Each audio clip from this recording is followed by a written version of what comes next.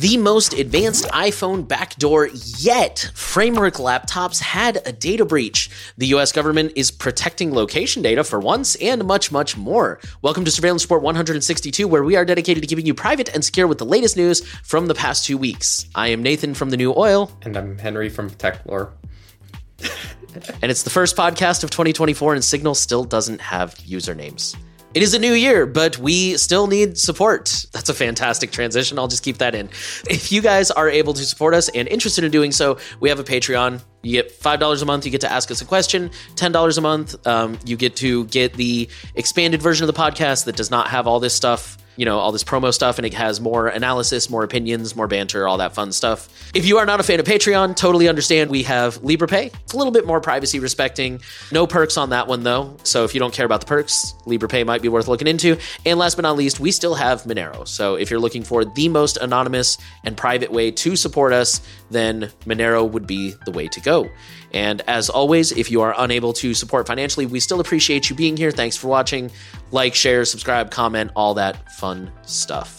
Before we jump in this week, Henry has a quick announcement he wanted to share. Henry does have a quick announcement. So Henry's announcement is that we now have a new channel, SR Clips. So get subscribed. We want to try to get 1,000 subs as soon as possible. And I think we already broke 300. So definitely hop on that ASAP. It's pretty much what we're going to do is we're pretty much clipping out specific stories from these episodes. So if you're listening to the whole episode and you love the full episode, fantastic. You can still stay here. Nothing's going to change for you. What we're doing though is, when we read out at the very beginning of every episode, the kind of main stories, we'll probably be picking similar stories to that and posting those as their own videos as a way to reach newer audiences. And more specifically for all of you, it allows you to share specific stories with people. So instead of having to share a 50-minute podcast and then timestamp it and all that, which might be a little intimidating for someone, and also the story you link won't even be the title and thumbnail of the video, you can also link them a direct video that's directly tied to that story. So that's kind of the goal here. And actually, we at Techlore are paying for a SR Clips editor. So neither of us are doing that. We have a dedicated editor that's working on that. And so any support that you give to either Techlore or especially Surveillance Support, just give your support to Surveillance Support. And that's also going to help out that SR Clips channel as well. Get subscribed. And that's all I have. Yeah. Speaking of fantastic segues, our highlight story this week is about a 4-year campaign of backdoored iPhones using possibly the most advanced exploit ever. So we did cover this a couple of, 6 months ago or so. Kaspersky, who is an antivirus company from Russia, they have tons of different iPhones. As an antivirus company, they have tons of different devices running different versions of the software, all kinds of stuff. And they started noticing that some of their phones were behaving a little wonky. And they dug into it a little deeper and found out that several of their phones had been infected with a malware that they called Triangulation. At the time, they didn't really have a lot of details. They were just like, well, this is really weird. There's this new zero-click malware we've never seen before. We'll investigate and tell you guys more. Well, they have investigated and found more. They found that this attack has been going on for at least 4 years, that has backdoored dozens, if not thousands of iPhones, many of which belongs to employees of Kaspersky. Chief among the discoveries, the unknown attackers were able to achieve an unprecedented level of access by exploiting a vulnerability in an undocumented hardware feature that few, if anyone, outside of Apple and chip suppliers such as ARM Holdings knew of.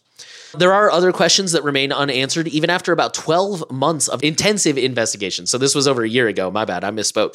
Besides how the attackers learned about the hardware feature, the researchers still don't know what precisely is the purpose. It's also unknown if the feature is a native part of the iPhone or enabled by a third-party hardware component such as ARM. A fresh infusion of details disclosed, it says Wednesday, but that was a couple weeks ago, said that Triangulation exploited 4 critical zero-day vulnerabilities. Besides affecting iPhones, these critical 0 days and the secret hardware function resided in Macs, iPods, iPads, Apple TVs, and Apple Watches. What's more, the exploits recovered were intentionally developed to work on those devices as well. Apple has patched those platforms. So just real quick, Apple has patched this for those who are worried. Make sure you update. The most intriguing new detail is the targeting of the heretofore unknown hardware feature, which proved to be pivotal to the Triangulation campaign. A 0 day in the feature allowed the attackers to bypass advanced hardware memory protections designed to safeguard device system integrity, even after an attacker gained the ability to tamper with the memory of the underlying kernel. To put it in other words, on most other platforms, once attackers successfully exploit a kernel vulnerability, they will have full control of the compromised system. On Apple devices equipped with these protections, such attacks are still unable to perform key post-exploitation techniques such as injecting injecting malicious code onto other processes or modifying kernel code or sensitive kernel data. This powerful protection was bypassed by exploiting a vulnerability in the secret function. The protection, which has rarely been defeated in exploits found to date, is also present in M1 and M2 CPUs. Just one more quote here coming from one of the researchers from Kaspersky. They said, "This is no ordinary vulnerability. Due to the closed nature of the iOS ecosystem, the discovery process was both challenging and time-consuming, requiring a comprehensive understanding of both hardware and software architectures. What this discovery teaches us, once again, is that even advanced hardware protections can be rendered ineffective in the face of a sophisticated attacker, particularly when there are hardware features allowing to bypass these protections." And the article does go into very deep technical detail. Maybe not very deep, but a lot more technical detail for those who want to know more about this. So, yes, variety of takeaways here. Number one, the story's probably been out for a while, so I don't know how many people are still freaking out about it, but if you are, this is kind of the same as Pegasus. The vast majority of people probably don't have to worry about this. This is definitely a nation-state thing. I don't know who. I've got several guesses. None of them are probably interested in attacking like the random Reddit user or the random Signal user. Like, you're going to have to do a lot more to get on the radar of these people. Number two, this has already been patched. I just want to reiterate that because, again, updates are really important. Make sure you keep your stuff updated. It is really interesting that Apple had this like hidden security feature that most people didn't even know existed, and they were still able to reverse engineer and find their way around it. So I think I'll pass it off to you. I could probably come up with a few more things, but I know you've got some. Yeah, I do want to say there is one thing. To my understanding, someone please correct me if I'm wrong, Apple has formally patched I'm going to call this the hardware/firmware issue. Apple has patched that issue in itself, but even if Apple didn't, lockdown mode would have still prevented this from being executed and actually properly exploited. Those are like two kind of pluses here. Is not only is the root issue caused, but also the entire exploit chain, because you can look at the graph for the exploit chain for this and it's insane to see the 4 0 days. Right, it's crazy. And it's really rare to combine 4 0 days together for one complicated attack. It's kind of insane. I want to say off the top of my head, something like Stuxnet was 2. I think Stuxnet was 4. Oh, Stuxnet 4 as well? Yeah. All I'll say to this is this is my personal take. From what I can tell, I don't think a lot of people are not a lot, but I've definitely seen some takes of people who think this is an intentional backdoor that people were trying to put in to attack people. That's not the vibe I get from this. In fact, the researcher specifically does not believe that. The person who reverse engineered this and found this and did the report on this specifically said that they think it's some debugging tool that was left in there and it wasn't done on purpose and that's what was exploited. So that's what we know. I'm more inclined to trust them because they're the person who's smart enough to reverse engineer this, and I don't think I know better than them. So if they think that it's just a debugging tool, that's the person I'm trusting on this. But those are my thoughts. If it came out in a week that this was a super intentional backdoor, that would be very spooky stuff, but I don't think that's the case here. The last thing I'll say is this has been very thoroughly covered on, Jonah and I talked about the whole backdoor side of this in that whole discussion on Techler Talks, if anyone's interested. With that, we'll move into data breaches. So we'll start off with Halara, who is investigating a data breach after an attacker leaked data for 950,000 people. That is a Hong Kong company founded in 2020 and quickly became very popular through the many videos promoting its clothing on TikTok. The data contained 1 million unique, I think this is the attacker just listing out the literal field IDs from the spreadsheet. 1 million unique address ID, first name, last name, phone numbers, country, home address, zip, province, city, and ISO, whatever that is, ISO. While Bleeping Computer has not been able to confirm if all of the data is accurate, they contacted multiple people listed in the file and have confirmed that they are all Halara customers and that their listed phone numbers, names, and addresses were correct. Framework, which is that modular laptop that people really enjoy, discloses a data breach after an accountant got phished. And so this is a company that was being used for accounting purposes called Keating Consulting Group. This included full names, email addresses, and balance owed. Theft of a Vancouver sexual assault crisis center server containing sensitive data raises privacy concerns. So this was an actual physical robbery. Somebody broke in and stole the physical server containing sensitive personal information and banking details from the office last month. They don't believe that this was basically targeting the data, which I agree. Why wouldn't they just hack them? Because That'd probably be easier. It's probably just like a break-in and somebody was like, ooh, computer thing, and stole it. The spokesperson said it is possible that your name, email address, telephone numbers, and notes about safety risks or what services you have requested could be released, sold, and shared publicly. Client individual files, case notes, and medical information were not compromised because they are held on an encrypted third-party platform. The stolen server also contained donor, bank account details, and pictures of checks, including names, addresses, and phone numbers, according to a separate email. Law firm that handles data breaches was hit by data breach. So this is the San Francisco-based Oric, Harrington, and Sutcliffe. But they said last week that hackers stole the personal information and sensitive health data of more than 637,000 data breach victims from a file share on its network during an intrusion in March 2023. Oric works with companies that are hit by security incidents, including data breaches. And they also said that stolen data includes consumer names, date of births, postal addresses, and email addresses, and government-issued identification numbers, such as SSNs, passports, and driver's license numbers, and tax IDs. The data also includes medical treatment and diagnosis information, insurance claims information, such as the date and cost of services, and healthcare insurance numbers and provider details. Oric said that the breach includes online account credentials and credit or debit card numbers. Victoria in Australia, court recordings exposed in a reported ransomware attack. So Australia's Court Services Victoria, or CSV, is warning that video recordings of court hearings were exposed after suffering a reported Oilin ransomware attack. Exposed recordings go as far back as November 1st, and the attack was detected on December 21st, for context. Specifically, this impacted the Supreme Court, the County Court, the Magistrates Court, the Children's Court, and the Coroner's Court. The article has details on exactly what types of cases and what dates were affected per court. So if any of that sounds like it might relate to you or someone you know, there are more details in the article. And because the recordings contain a mix of public and confidential information, depending on the case, they may expose sensitive information regarding those cases.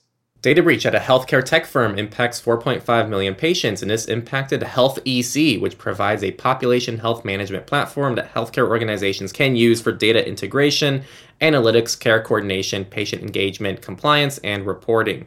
The breach lasted between July 14th and the 23rd of 2023. This was not disclosed until December 22nd. This included names, addresses, date of births, diagnosis, social security numbers, taxpayer IDs, medical record numbers, medical information, pretty much everything actually, including billing and claims, health insurance. Yeah, I mean, this is a whole paragraph of just everything that was part of this breach actually. So if you think it, they leaked it. Hyundai Motor India fixes bug that exposed customers' personal data. Quoting the article, TechCrunch reviewed a portion of the exposed data that included the registered owner name, mailing address, email address, and phone number of Hyundai Motor India customers who have serviced their vehicles at any of the company's authorized service stations across India. The bug also disclosed vehicle details, including the registration number, color, engine number, and mileage covered. Hyundai Motor India did not answer questions about whether it had the technical means, such as logs, to determine any improper access to customer records, nor would the company say if any bad actors exploited the issue.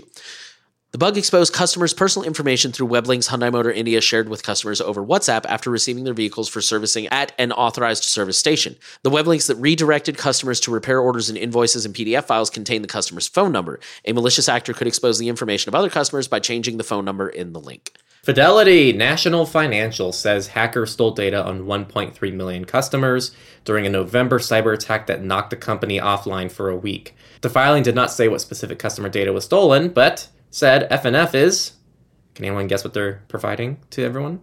Credit monitoring and identity theft services to affected customers. I don't see the timeline for how long, so I'm going to guess either 1 or 2 years. With that, we'll move into companies, and we got some pretty disturbing ones this week. We'll start with Meet Link History, Facebook's new way to track the websites you visit. So quoting the article, Facebook recently rolled out a new link history setting that creates a special repository of all the links you click on in the Facebook mobile app. You can opt out if you're proactive, but the company is pushing link history on users, and the data is used for targeted ads. The company pitches link history as a useful tool for consumers with your browsing activity saved in one place, rather than another way to keep tabs on your behavior. With the new settings, you'll, quote, never lose a link again, Facebook says in a pop-up encouraging users to consent to the new tracking method. The company goes on to mention that, quote, when you allow link history, we may use your information to improve your ads across Meta technologies.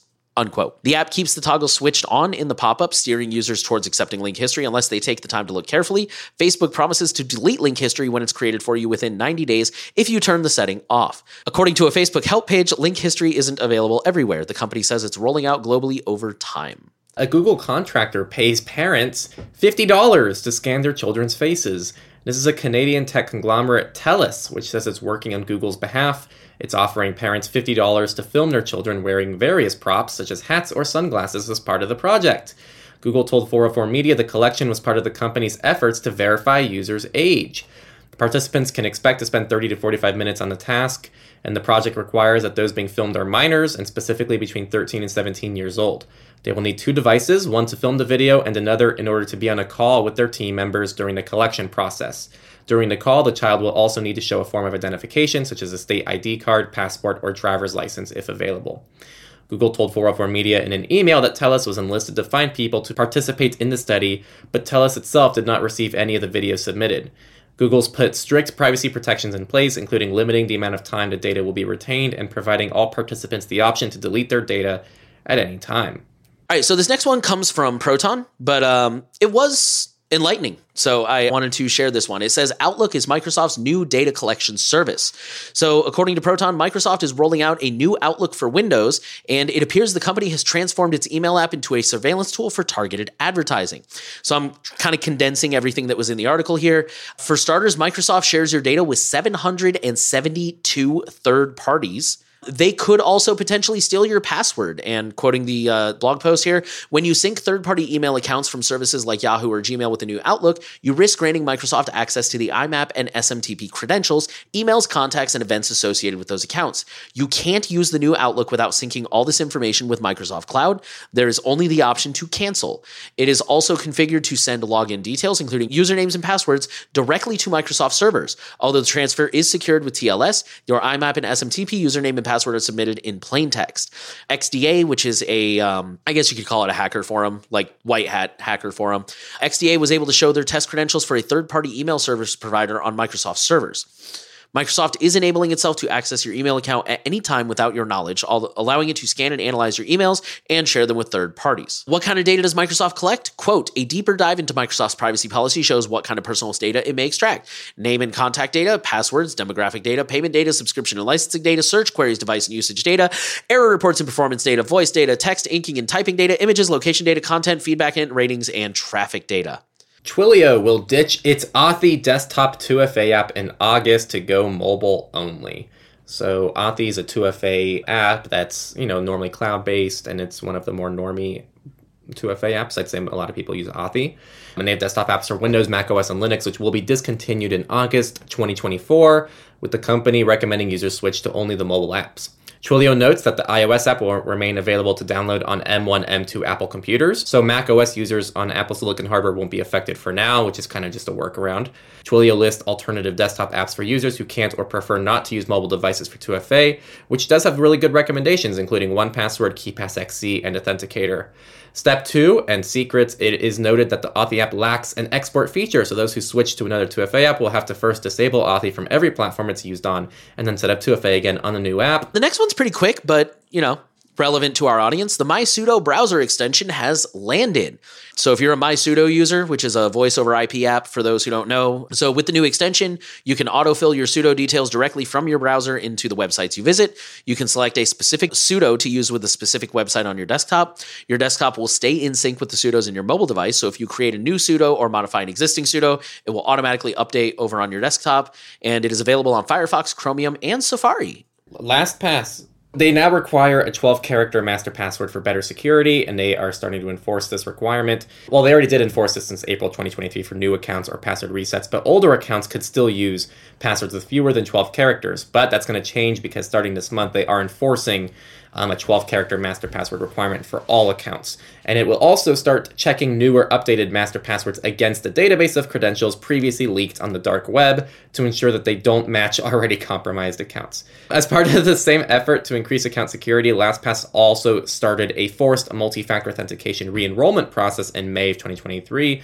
which led to many users experiencing significant login issues and getting locked out of their accounts. With that, we will go into the research section. We're going to start off with an interesting one. Kyber/attacks put quantum encryption projects at risk.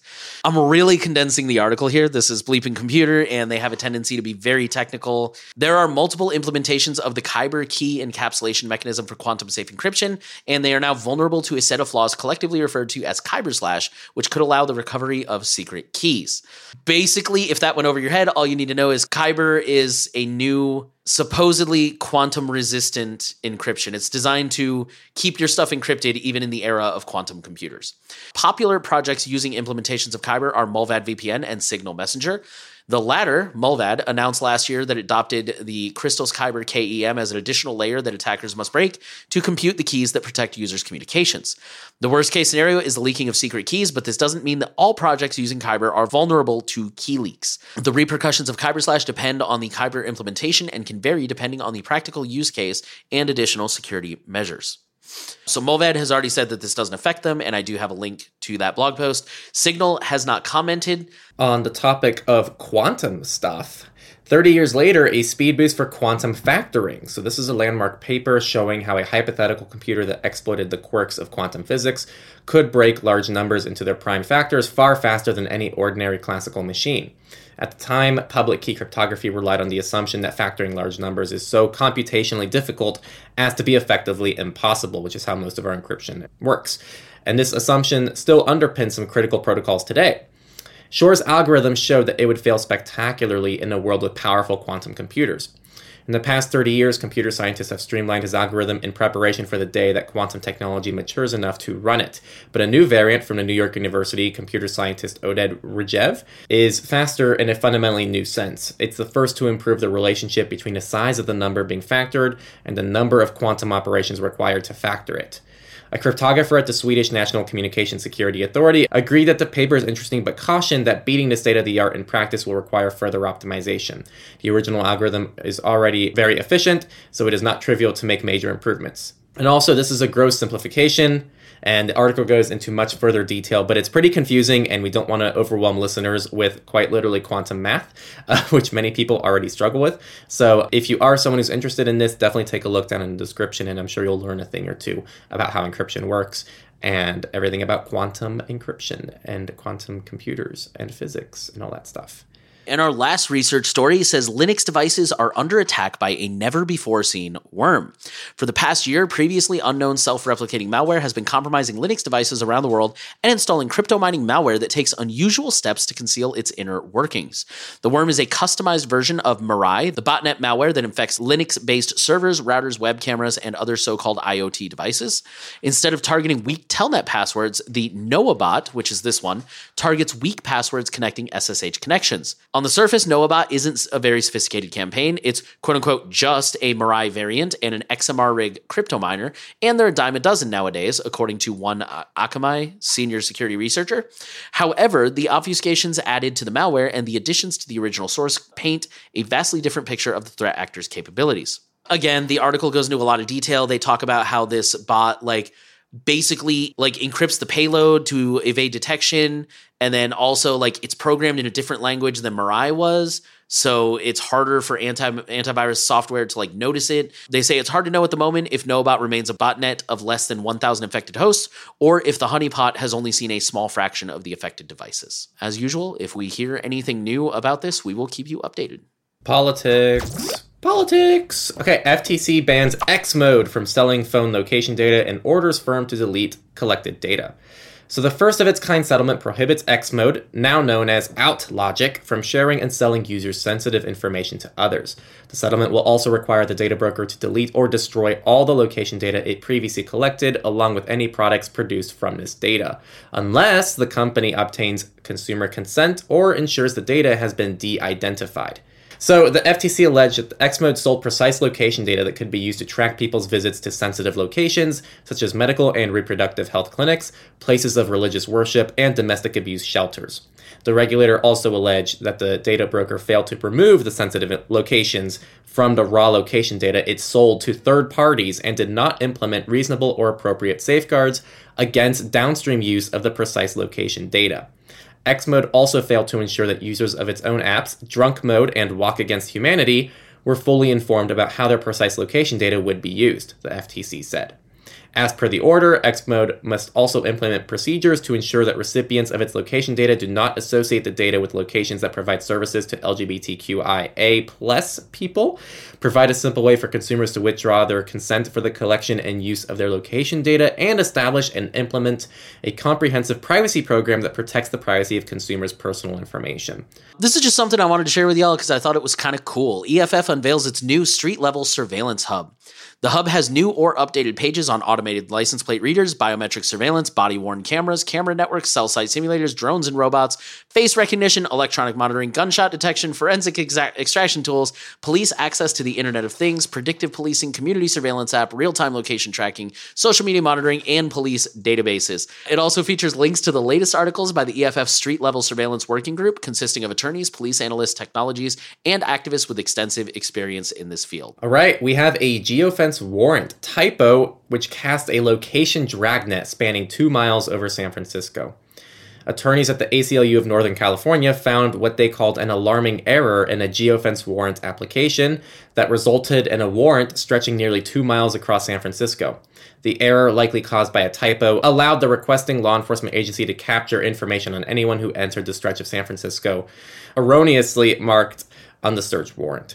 It's not known which law enforcement agency requested the nearly 2-mile-long geofence warrant or for how long the warrant was in effect, and the attorneys questioned how many other geofence warrant application mistakes had slipped through and resulted in the return of vastly more data in error. Meta faces another EU privacy challenge over pay for privacy consent choice. Meta's bid to keep tracking and profiling users of Facebook and Instagram in Europe, in spite of the bloc's comprehensive data protection laws, is facing a second challenge from privacy rights advocacy group Neub. It's supporting a new complaint which is being filed with the Austrian Data Protection Authority that alleges the company is breaching EU law by framing a choice that makes it far harder for users to withdraw consent to its tracking ads than to agree. Just for those wondering what is the difference between this complaint and the last one that Neub filed, Neub's earlier complaint against Meta's version of consent filed with the Austrian DPA last November focused on how much Meta is charging for users not to be tracked, which it argues is way out of proportion to how much value the company derives per user. This second complaint addresses how easy, or rather not easy, Meta makes it for its users to withdraw their consent to tracking under the arrangement. Amnesty confirms Apple warning, Indian journalists' iPhones infected with Pegasus spyware.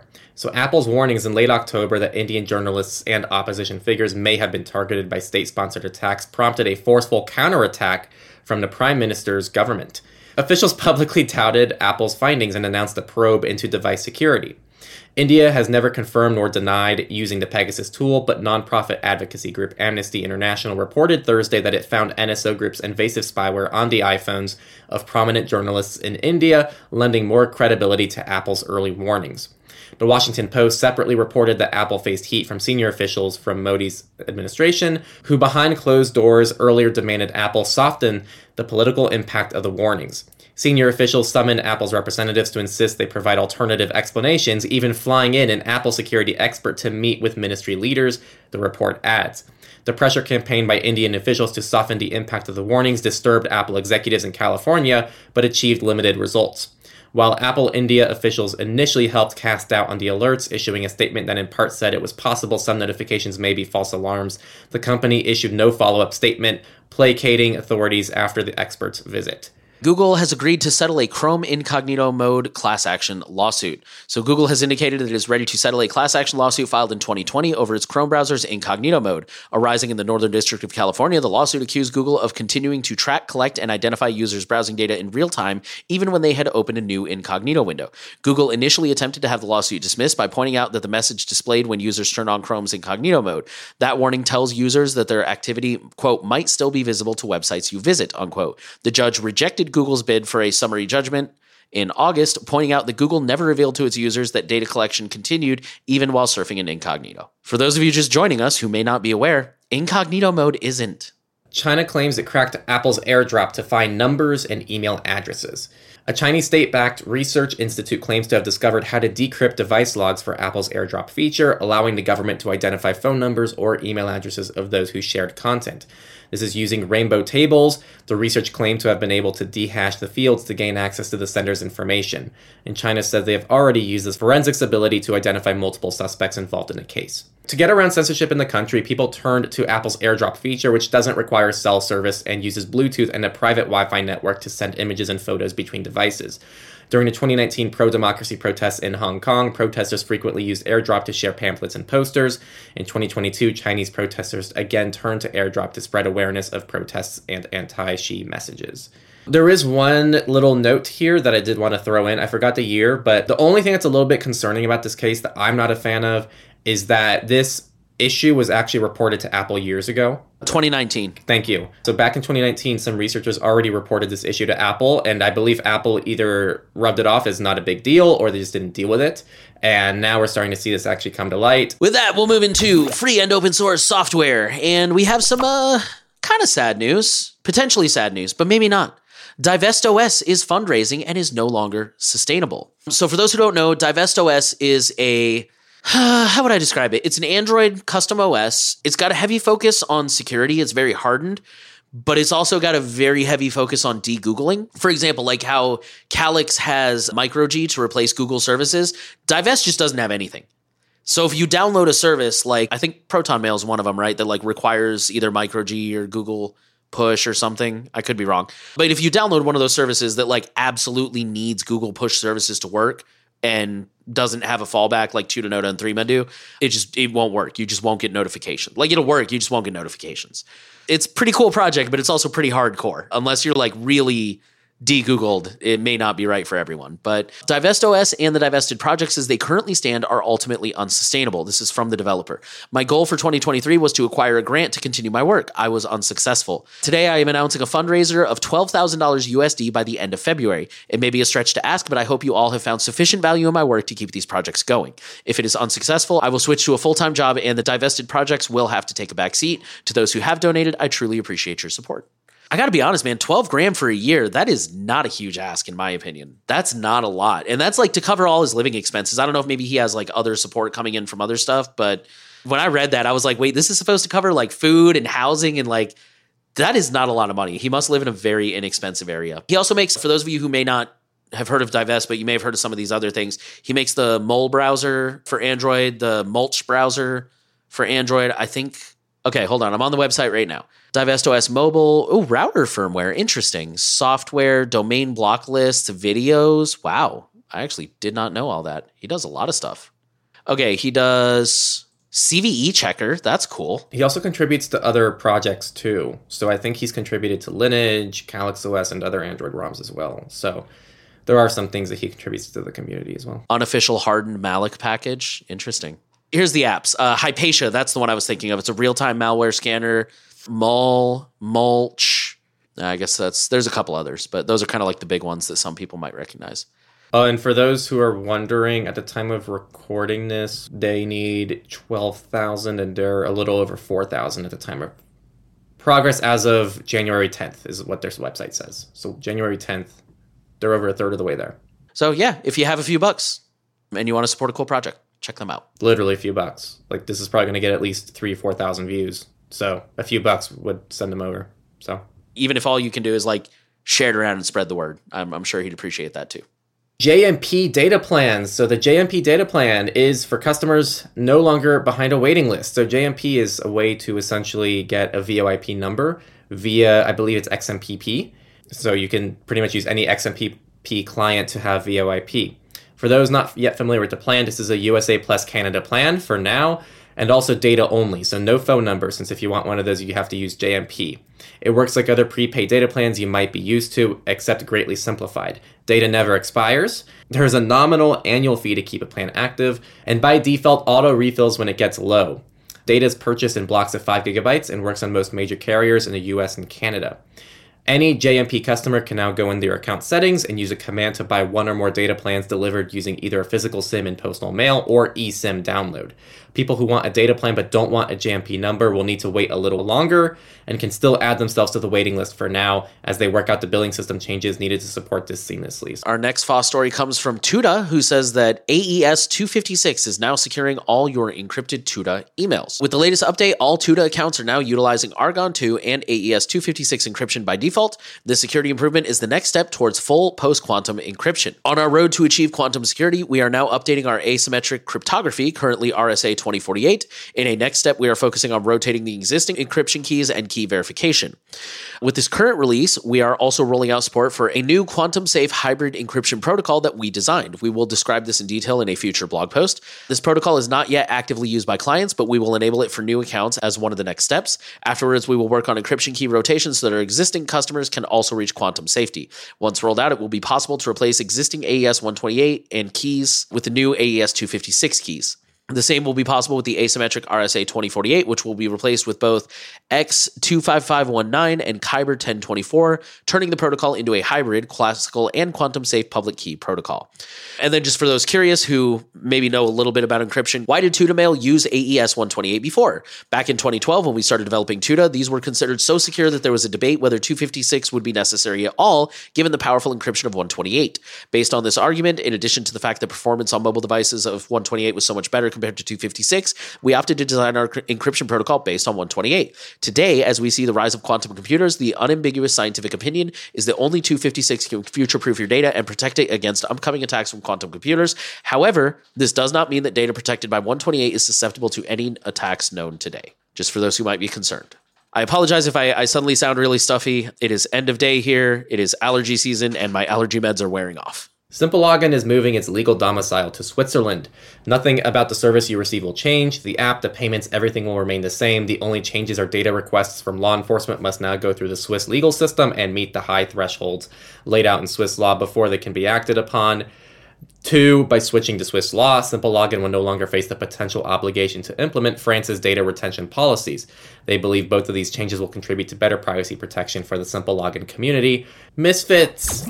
Update your white hacking skills with $70 off this training bundle. This is 100% an ad, not from us for the record, but for those who are interested in getting started or learning more in the field, it's just something worth checking out. It's just a white hat certification bundle, and this includes things from different experts, and certifications are another significant focus of the bundle, with detailed courses on CompTIA's Pen Test Plus and Cybersecurity Analyst CISA Plus credentials, and it includes some people like Nathan House and expert trainer Joe Paris. We have zero affiliation with this whatsoever, so absolutely just kind of like signal boosting this for people who are interested in this. You put this in here, so I don't know if you have any other thoughts. Yeah, my bad. I didn't even think about that. This came across my feed. I think it was from Bleeping Computer. I think with the discount, it's like $40 or something. I don't know. I just wanted to share it. Yeah, we're not affiliated with this, but I just saw this and I was like, well, I'm interested in this. Other people might be interested in this too. And as a bonus, it helps with certifications if any of you guys are like trying to get a cert and like, you know, start a career or improve your career or whatever. Next story is about a game mod on Steam that was breached to push password stealing malware. This was Downfall, which is a fan expansion of the popular Slay the Spire indie strategy game. And it was breached on Christmas Day to push Epsilon information stealing malware using the Steam update system.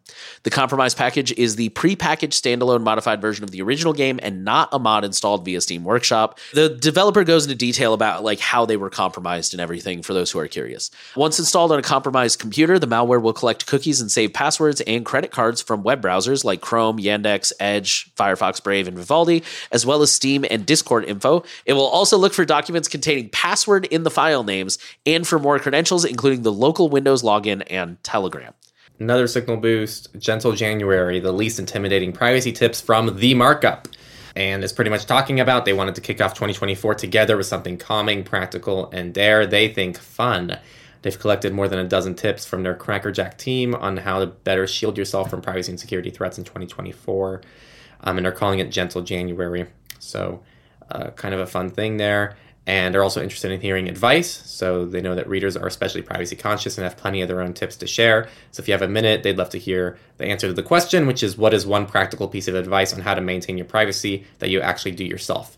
and you can send an answer and publish it that they can publish, along with how you'd like to be identified, to tips@themarkup.org. And that's all we got this week. Kind of a big catch up. Thank you guys for sticking with us. We had pretty hardcore, most advanced iPhone backdoor yet. Thankfully, it sounds like most of us listening are probably not affected by that, but it's still really fascinating, and it's always good to know what's going on, how these things work. Framework laptops had a data breach. If you already bought one, you're probably safe, but again, it was somebody was tricked, unfortunately. Like, sometimes the simple stuff works pretty well. And the US government is cracking down on location data. Good stuff. We hope to see more of that and much, much more. As with all of our stories, if we hear anything, we will try to keep you guys updated. A reminder that if you want to support this podcast and keep us going, we have Patreon. $10 a month or more, you get to get the version of this podcast that doesn't have ads, doesn't have this sponsor segment, has more of our analysis, our banter, our jokes. For $5 a month, then you get to ask us a question for our Q&A, which will come out a little bit later this week. We had some pretty good ones this week, as we usually do. If you are not a fan of Patreon and or you don't care about the perks, we have LibrePay, which is just another recurring way to contribute without having to deal with Patreon. And last but not least, we of course have Monero, which is the most anonymous and private way to support us. We don't see anything about you. We do see the contributions. We thank you all very much for those who have contributed. So thank you guys for listening. The final thing we want to ask you, as always, share the podcast around. Make sure you're subscribed. Give us a rating if you can. We're trying to reach as many people as possible, and you can help us do that. And we will be back next week with more privacy and security news.